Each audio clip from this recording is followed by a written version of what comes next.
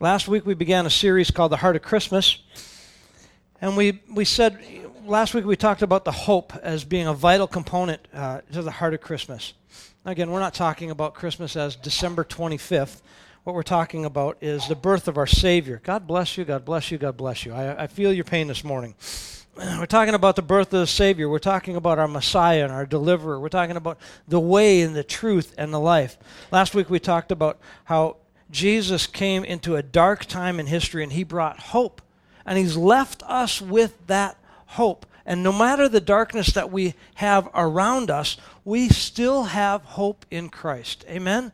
Anybody ever feel it? Anybody ever feel like you're walking in darkness and you just need someone to stand with you? Maybe you've got a struggle in your marriage or a struggle with your child or a struggle with a parent, and you just need some hope. Well, Jesus is that hope. That's the heart of his birth.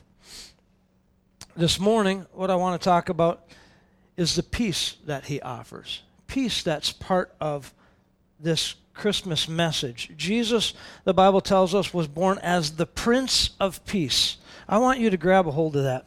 I tell people all the time when they're looking for direction, when they're looking for, I'm not sure what God is saying to me if I should do A, B, or C. I always tell them the best way to figure that out is to look for peace. A peace that just causes your heart to relax. I'm going to use an example. When I was a younger man, actually it was while I was still thinking as a boy. I hadn't become really a man yet. And in my teenage years, you could always tell when you were just getting a good buzz on because you kind of felt that peace in the back of your knees. You just kind of felt like, this is, you know what, that's the peace I look for in Jesus. Well, I just know when the direction is right because I feel it in my heart. I sense it in my heart. It goes according to God's words. You don't just run on feelings because that'll get you in trouble. But when we are really looking for God's direction, one of the things that we need to look for is the Prince of Peace. If Jesus really is the Prince of Peace, then we should be able to go through any difficult situation and have peace, right? I think it's critical for us. The account of the Christmas story that we're probably most familiar with comes out of the book of Luke. It was the first announcement, the first of the arrival of Jesus in Bethlehem. And quite honestly, it was a little bit of an odd group of people that the angels announced it to. Luke chapter 2, starting at verse 8. There were shepherds living in the field nearby, keeping watch over their flock at night. An angel of the Lord appeared to them, and the glory of the Lord shone round about them, and they were terrified. But the angel said, "Do not be afraid. I bring you good news that will cause great joy for all people." All people. Anybody here qualify as all people? Okay, no, that's not enough hands. Are you part of the all? Who's part of the all? Right? Was there peace given for you, or was that just for shepherds a long time ago? Is it just for special people? No, Jesus is for all people. We qualify as all. You and I are part of that all package. This is for us. Great joy for all people. Today in the town of David, a Savior has been born to you. He is the Messiah, the Lord. This will be a sign to you. You will find a baby wrapped in clothes, lying in a manger. And suddenly a great company of heavenly hosts appeared with the angel, praising God. Again, I can't get over this. An angel appears. Shepherds are just chilling. They're watching their sheep by night. They're making sure that everything is fine. They tell us, research tells us that sheep will not lay down. Sheep will not rest unless there's peace. That's why Psalm 23 talks about God leading us beside still waters. Sheep won't lay down if the waters aren't still, if there's too much commotion. And so it's the shepherd's job just to make sure that the sheep got rest and to lead them. And all of a sudden, out of no place, bam, this light shows up and there's an angel. Yeah, I know. Bam, there's this light and the angel. And they were so terrified that the angel says, "Hey, don't be afraid." He said it because they were afraid.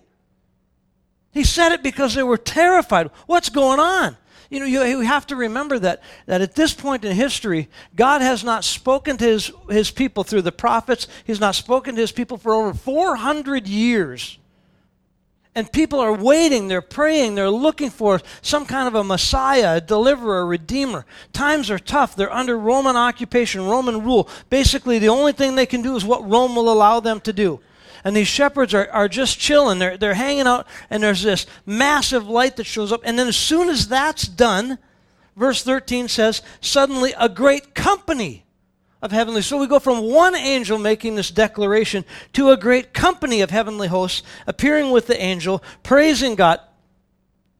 Get it? Get it? Get it? Get it? Get it? Get it? Just, you got to think about this.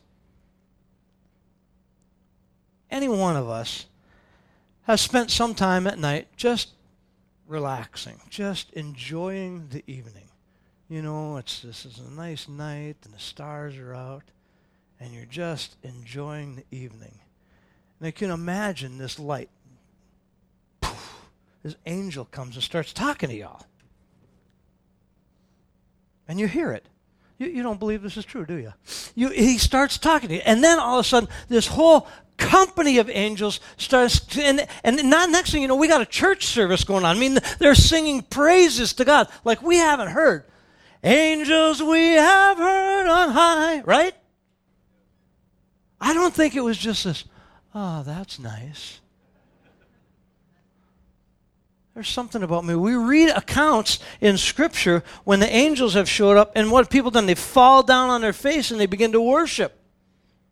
I'm sorry, but I believe this was a fantastic event. I believe this was beyond description. Glory to God in the highest, and peace on earth to those on whom his favor rests. And who does God bring this message to but a bunch of lowly shepherds? He didn't bring it to kings. He didn't bring it to queens. He didn't bring it to the political leaders. He didn't even bring it to the religious leaders of the day. He brought it to shepherds. Shepherds who were let's just be honest. You're watching sheep out in the field for a month and a half at a time. What do you reckon they smelled like? Old Spice? No, probably not. They were dirty, they were stinky, they were outcast in the community. Right? This is not like the best job in town. You're not even working for McDonald's here. I mean, this is not good. And that is who God chooses to deliver the message to. When you look at the characters that are in the Christmas story, you look at the innkeeper, was a local businessman, and you look at the kings, the wise men coming from the east, Mary and Joseph. There was a survey done by a ministry called Ministry 127 a couple of years ago. And they did this survey in several communities, and they're just asking, who do you relate to? Who do you relate to in the Christmas story? And the part that I find was kind of interesting, and yet it doesn't surprise me at all, is that like 75% of the people said, you know what? I relate to the shepherd. I'm kind of the outcast. I'm kind of the guy on the outside. I don't really see myself as much. Some people obviously saw themselves as business-minded. They saw themselves as an innkeeper. But most people saw themselves just like us, kind of on edge. And that's who God makes this announcement through. The angels actually had to steady the shepherds, telling them not to be afraid. Don't be terrified. And their message was to bring good news because this baby was born. This baby, this Messiah that they'd been waiting for, it had been promised for so long. God wants to announce his son. He doesn't do it to even the religious leaders. Think about that. Even the religious leaders, he's announcing it to just people like you and me. And the Bible says that before you and I are in a relationship with God, we're actually enemies of God. We're at odds with God. The Bible says that previous to a relationship with Christ, okay, so these shepherds are hanging around. Excuse me, I got to do this again.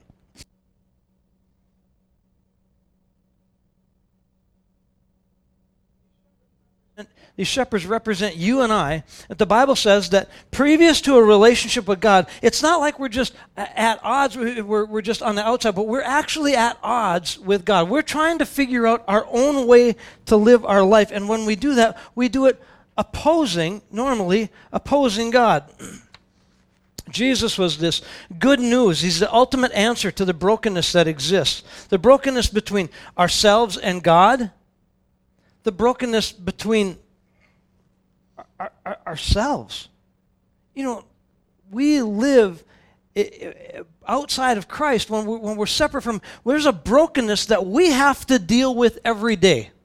You think about this for just a minute. How many times have you lived in your own head? You've replayed a tape of something that you've done that was just stupid, something that you've done that was embarrassing, something that you've done was hurtful, and you have this own brokenness in your soul. You're like, how could I have been such an idiot? How could I have done something so stupid? How could I have done something so hurtful? Jesus not only comes to repair the relationship between God and us, but he also comes to repair the relationship between us ourselves. I don't even know how to say that. Kind of one inside between myself and my soul, and he also then comes to repair the relationship between us and each other. Not only do I look at repairing my relationship with Alfonso from things that have gone on in our past, but he also wants to heal Tim from the inside. He wants to repair Tim's relationship with God. That's what Jesus came for. That's what Jesus came for.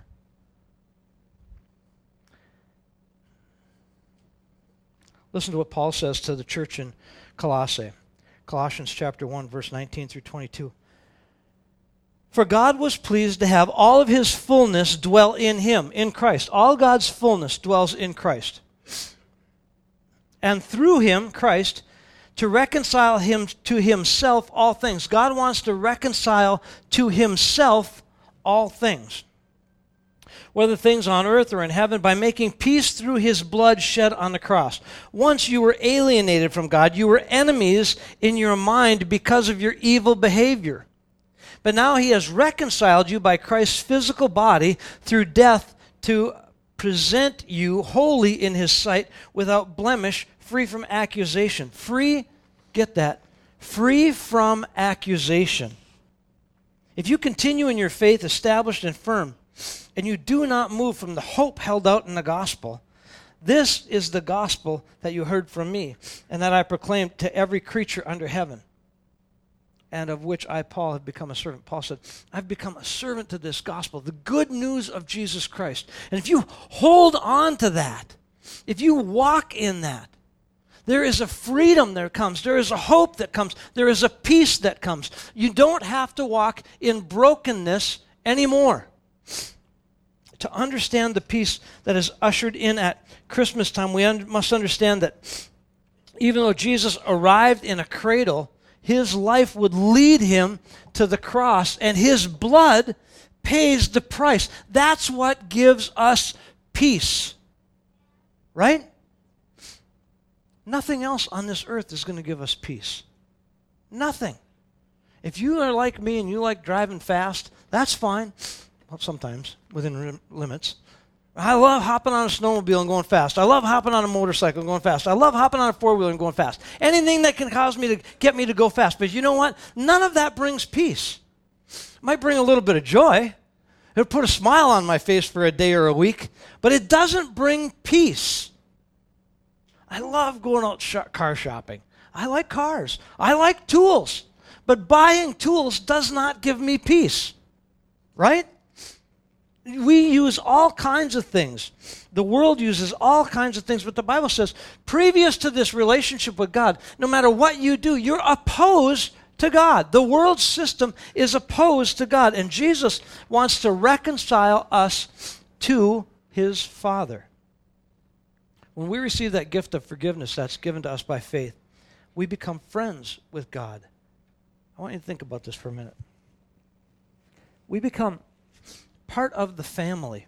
Now, before you receive Christ, you're an enemy. So now, when you speak against God, when you fail, it's really offensive. But when we are become part of the family, then that offense is not the same. It's just not the same. You know this instinctively. You know this instinctively. Okay, let's just bring it right down. All right. Before you had kids, how many of you thought everybody's little 2-year-old rugrat really needed some discipline, and you were just the one to be able to do that? You knew. I could tell you exactly what it's going to take to get that kid straightened out, but you know what? I won't do it. I won't do it. Especially nieces and nephews. We just had somebody rented out this side of the church a couple weeks ago, and I spoke with one of the ladies she said, well, I knew we were going to owe you all tablecloths, all tablecloth coverings. The nieces and nephews are just walking around and destroying them, just ripping them. I looked at my husband, I'm like, well, somebody ought to raise those kids. But you know what? When that kid is yours, all of a sudden, there's a difference.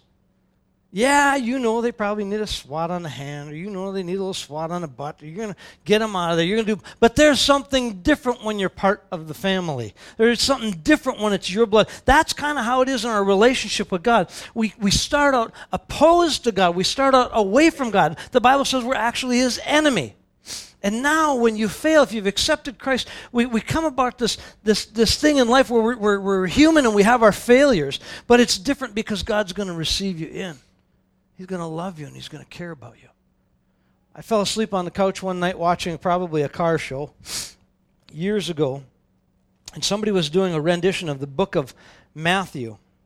And I woke up, and Jesus had been walking on the water, and Peter says, Lord, if it's really you, bid me come. Tell me to come out to you. And so Jesus tells him to come out to him. Now, every time I've read this story up to this point, every time I've read it, when Peter takes his eyes off of Jesus, I imagine Jesus picking him up out of the water going, what's the matter? Why did you take your eyes off of me? But when they did this rendition, Peter is sinking and Jesus scoops him up and he's laughing. He's got his arms wrapped around him. He's like, why did you take your eyes off of me? Man, you were so close. And I believe that's what God does with us. We fail. Sure, we fail. But He scoops us up and He shows us His love. He wants a restored relationship with us. That's why Jesus came. And there is a peace to that. There's a peace in knowing, even when I fail God, even when I fail, any of you fail God ever this week, yesterday, this morning? We fail God, don't we? We miss it, but the reality is Jesus came that we might have peace. That's what John says in John chapter 14, verse 27. Jesus actually said, peace I leave with you, my peace I give to you. I don't give you peace as the world gives. Don't let your hearts be troubled. Don't be afraid. The world gives us a level of peace. When we think we've got all the money that we need in the bank account, anybody ever have that much? Yeah, I didn't think so. Because we always need just a little bit more. When we think we've got all the groceries and the car's all running fine and everything is good, man, my world is great, the job is fine, that still leaves us empty because it's all about what we do. Jesus said, I give you a peace that this world cannot give you. And that's part of the heart of Christmas, is us walking in that kind of peace, knowing with a confidence that He is there regardless of what we go through. Because the reality is, even if you are in right relationship with God, there's still going to be difficulties and struggles. No place does Scripture promise us that there's never going to be an issue in our life. As a matter of fact, just the opposite. There are going to be difficulties. James chapter 5, verse 16 says, therefore, confess your sins one to another and pray for each other so that you may be healed. The prayer of a righteous person is powerful and effective. Pray for one another. Confess your faults. The world says, hide it, hide it, hide it, hide it. Don't tell anybody, don't tell anybody, don't tell anybody. That's what's going to give you peace. Jesus said if you confess it and you get it out, then you're actually going to get healed. I can tell you this as a counselor for years dealing with people. When they get the junk out, they get peace. I have a friend who went to prison for 12 years for a sexual crime. And he told me at the end of it, I was actually the one who turned him in. I was actually the one who took him to the police station. When the sergeant came out, he said, "Well, he said, I want you to know that your friend confessed to the crime." And he said, "That might make you feel good, but I'm telling you, he's not going to see the light of day now for 12 years."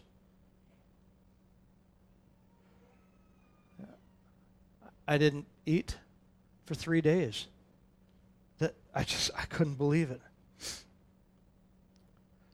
My conversation with him shortly thereafter, probably within a month, he said, "I haven't felt this much freedom in my life in years because I confessed it and I got it out. And I'm healed. I feel like I can move forward." He realized he had time he had to do. He did the crime, he had to do the time. That's the way it was. But he felt more freedom. He told me this afterwards. He said, "I felt more freedom in prison than I had felt trying to hide my sin and cover my sin and make sure that nobody knew it." Why? Because we're opposing God when we do that. Jesus comes and he offers us peace. We make peace with God. We make peace with ourselves. When we confess our sins, we're making peace with ourselves. And then the next step is we're supposed to make peace with one another.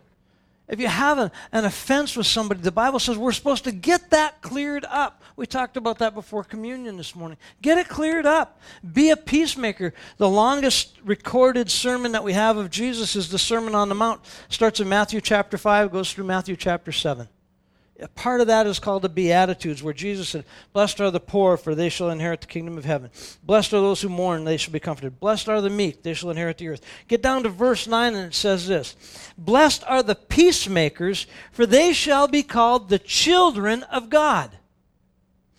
When we make peace, this is part of the heart of Christmas. When we make peace with people that we've been at odds with, we're actually adopting the character of Almighty God. We're recognized because we're doing what God did. God sent His Son to make peace as a peace offering to redeem us. When we make right relationships, when we restore relationships, when we do everything within our parameters, everything within our ability to restore a relationship, we look like Jesus. We look like God. We're going to be recognized for that. It's like, "Oh, that Tony, man, he's just a jerk. He's always been a jerk. He'll never be anything but a jerk. You know what? I just walk across the street. I don't need anything to do with him." Well, how about trying to figure out what my part is in that relationship, confessing it, owning it, going and apologizing. If he wants to walk away and say, "That Tim, he's a jerk," he can do that, but at least I've done my part to restore that relationship. And then when I talk to Chris about him, I don't say, "Well, that Tony's a jerk because I apologized to him and he didn't say anything back." No. My responsibility is to say, "Hey, you know what? We need to pray. I should pray for Chris. Pray for Tony if you think about it. You know what? Well, hey, all things going with you and Tony. Pray for him. You know what? I can walk in a peace." By the way, we're good, right? We're good? Okay, I think we're good. Amen. I still get to pray for him. God wants us to have peace with God, be peace within ourselves, and see to restore relationships. I think that's part of becoming a real peacemaker. It's part of that heart of Christmas. We have hope, but we also have this peace that we can live in. Folks, life is just so much easier. Does it mean you're going to get along with I just go right back to a family reunion. Does that mean that I'm going to get along with everybody in the family reunion? No, but I don't have to be at odds with them. Right? It just doesn't make any difference. I want to walk in peace. I want to go home at night, lay my head down on the pillow, and sleep. I don't want to have all this angst, this stuff boiling in my stomach because I had to be around so-and-so again. I don't care. I would much rather have a right relationship with God. Right? Let that love, we have to believe. So far off my notes, I don't have a clue where I'm at. We have to believe. If you're praying for somebody and you go, well, I don't see any change. I've been praying for Matt. There's no change in his life, no change in his life, no change in his life. He's just lost. He's never going to be anything. Do we or do we not believe that there is still a Holy Spirit? Amen. Believe that? Do you believe or do you not believe that you're Him? Right? We're not the Holy Spirit. We pray, and maybe my relationship with Matt isn't what it needs to be, but I can pray and ask God to send somebody to build that relationship. Send somebody to work in his heart. Send somebody to restore that relationship. As long as Matt's in a right spot with God, that's what matters. God, if you can't use me because he's upset with me, send somebody else. I'm not the Holy Spirit. Neither are you. The Holy Spirit draws people. He works in people's lives. He convicts them of wrong. He does all that. We get to walk in the peace. Let's just trust God. Let's put our trust in Him, right? Instead of all of our confidence in ourselves. There are so many people, and again, you know this, there are so many people that just don't value peace in their relationships. They'd just rather be a jerk. If you've ever watched the Charlie Brown Christmas, Linus has a line in there. Charlie Brown was having problems getting into the Christmas spirit. And Linus observes this. Charlie Brown, you're the only person I know who can take a wonderful season like Christmas and turn it into a problem. Christmas does not have to be a problem. Christmas is a time that's filled with hope, that's filled with joy, and it's filled with peace. And that's the heart of Christmas. My hope is that you'll walk out of here today saying, you know what? Jesus came and He is the Prince of Peace. And He's ready to take that broken peace in my life. Broken peace. Broken P-E-A-C-E. Broken peace. And restore that. I think that's what God would have for us today. He wants you to walk in peace. He wants you to have a joy. And it comes from being in right relationship with our Savior. Amen? Let's pray. Lord, I just thank you so much for your goodness. I thank you so much for your life. I thank you so much for the hope. I thank you that Jesus came as the Prince of Peace. And you would have nothing more, God, than for us to have restored peace in our life. Not peace like the world gives. That's fleeting. It's temporary. But the peace that comes from a restored heart. God, when I can look in the mirror and know that you've forgiven me and I don't have to replay that tape. When I can meet a friend that we've had a broken relationship and I can go in humility and have peace about that relationship. When I know, God, even if I failed you, you still accept me, you still love me. All I have to do is come and confess my sin, and you'll restore that peace. Jesus is the Prince of Peace, and you came to give us that peace. So, Lord, we just ask you to build that in our hearts today. Help us to walk in that confidence and that life. In Jesus' name. Amen. God bless you. Have yourselves a great day.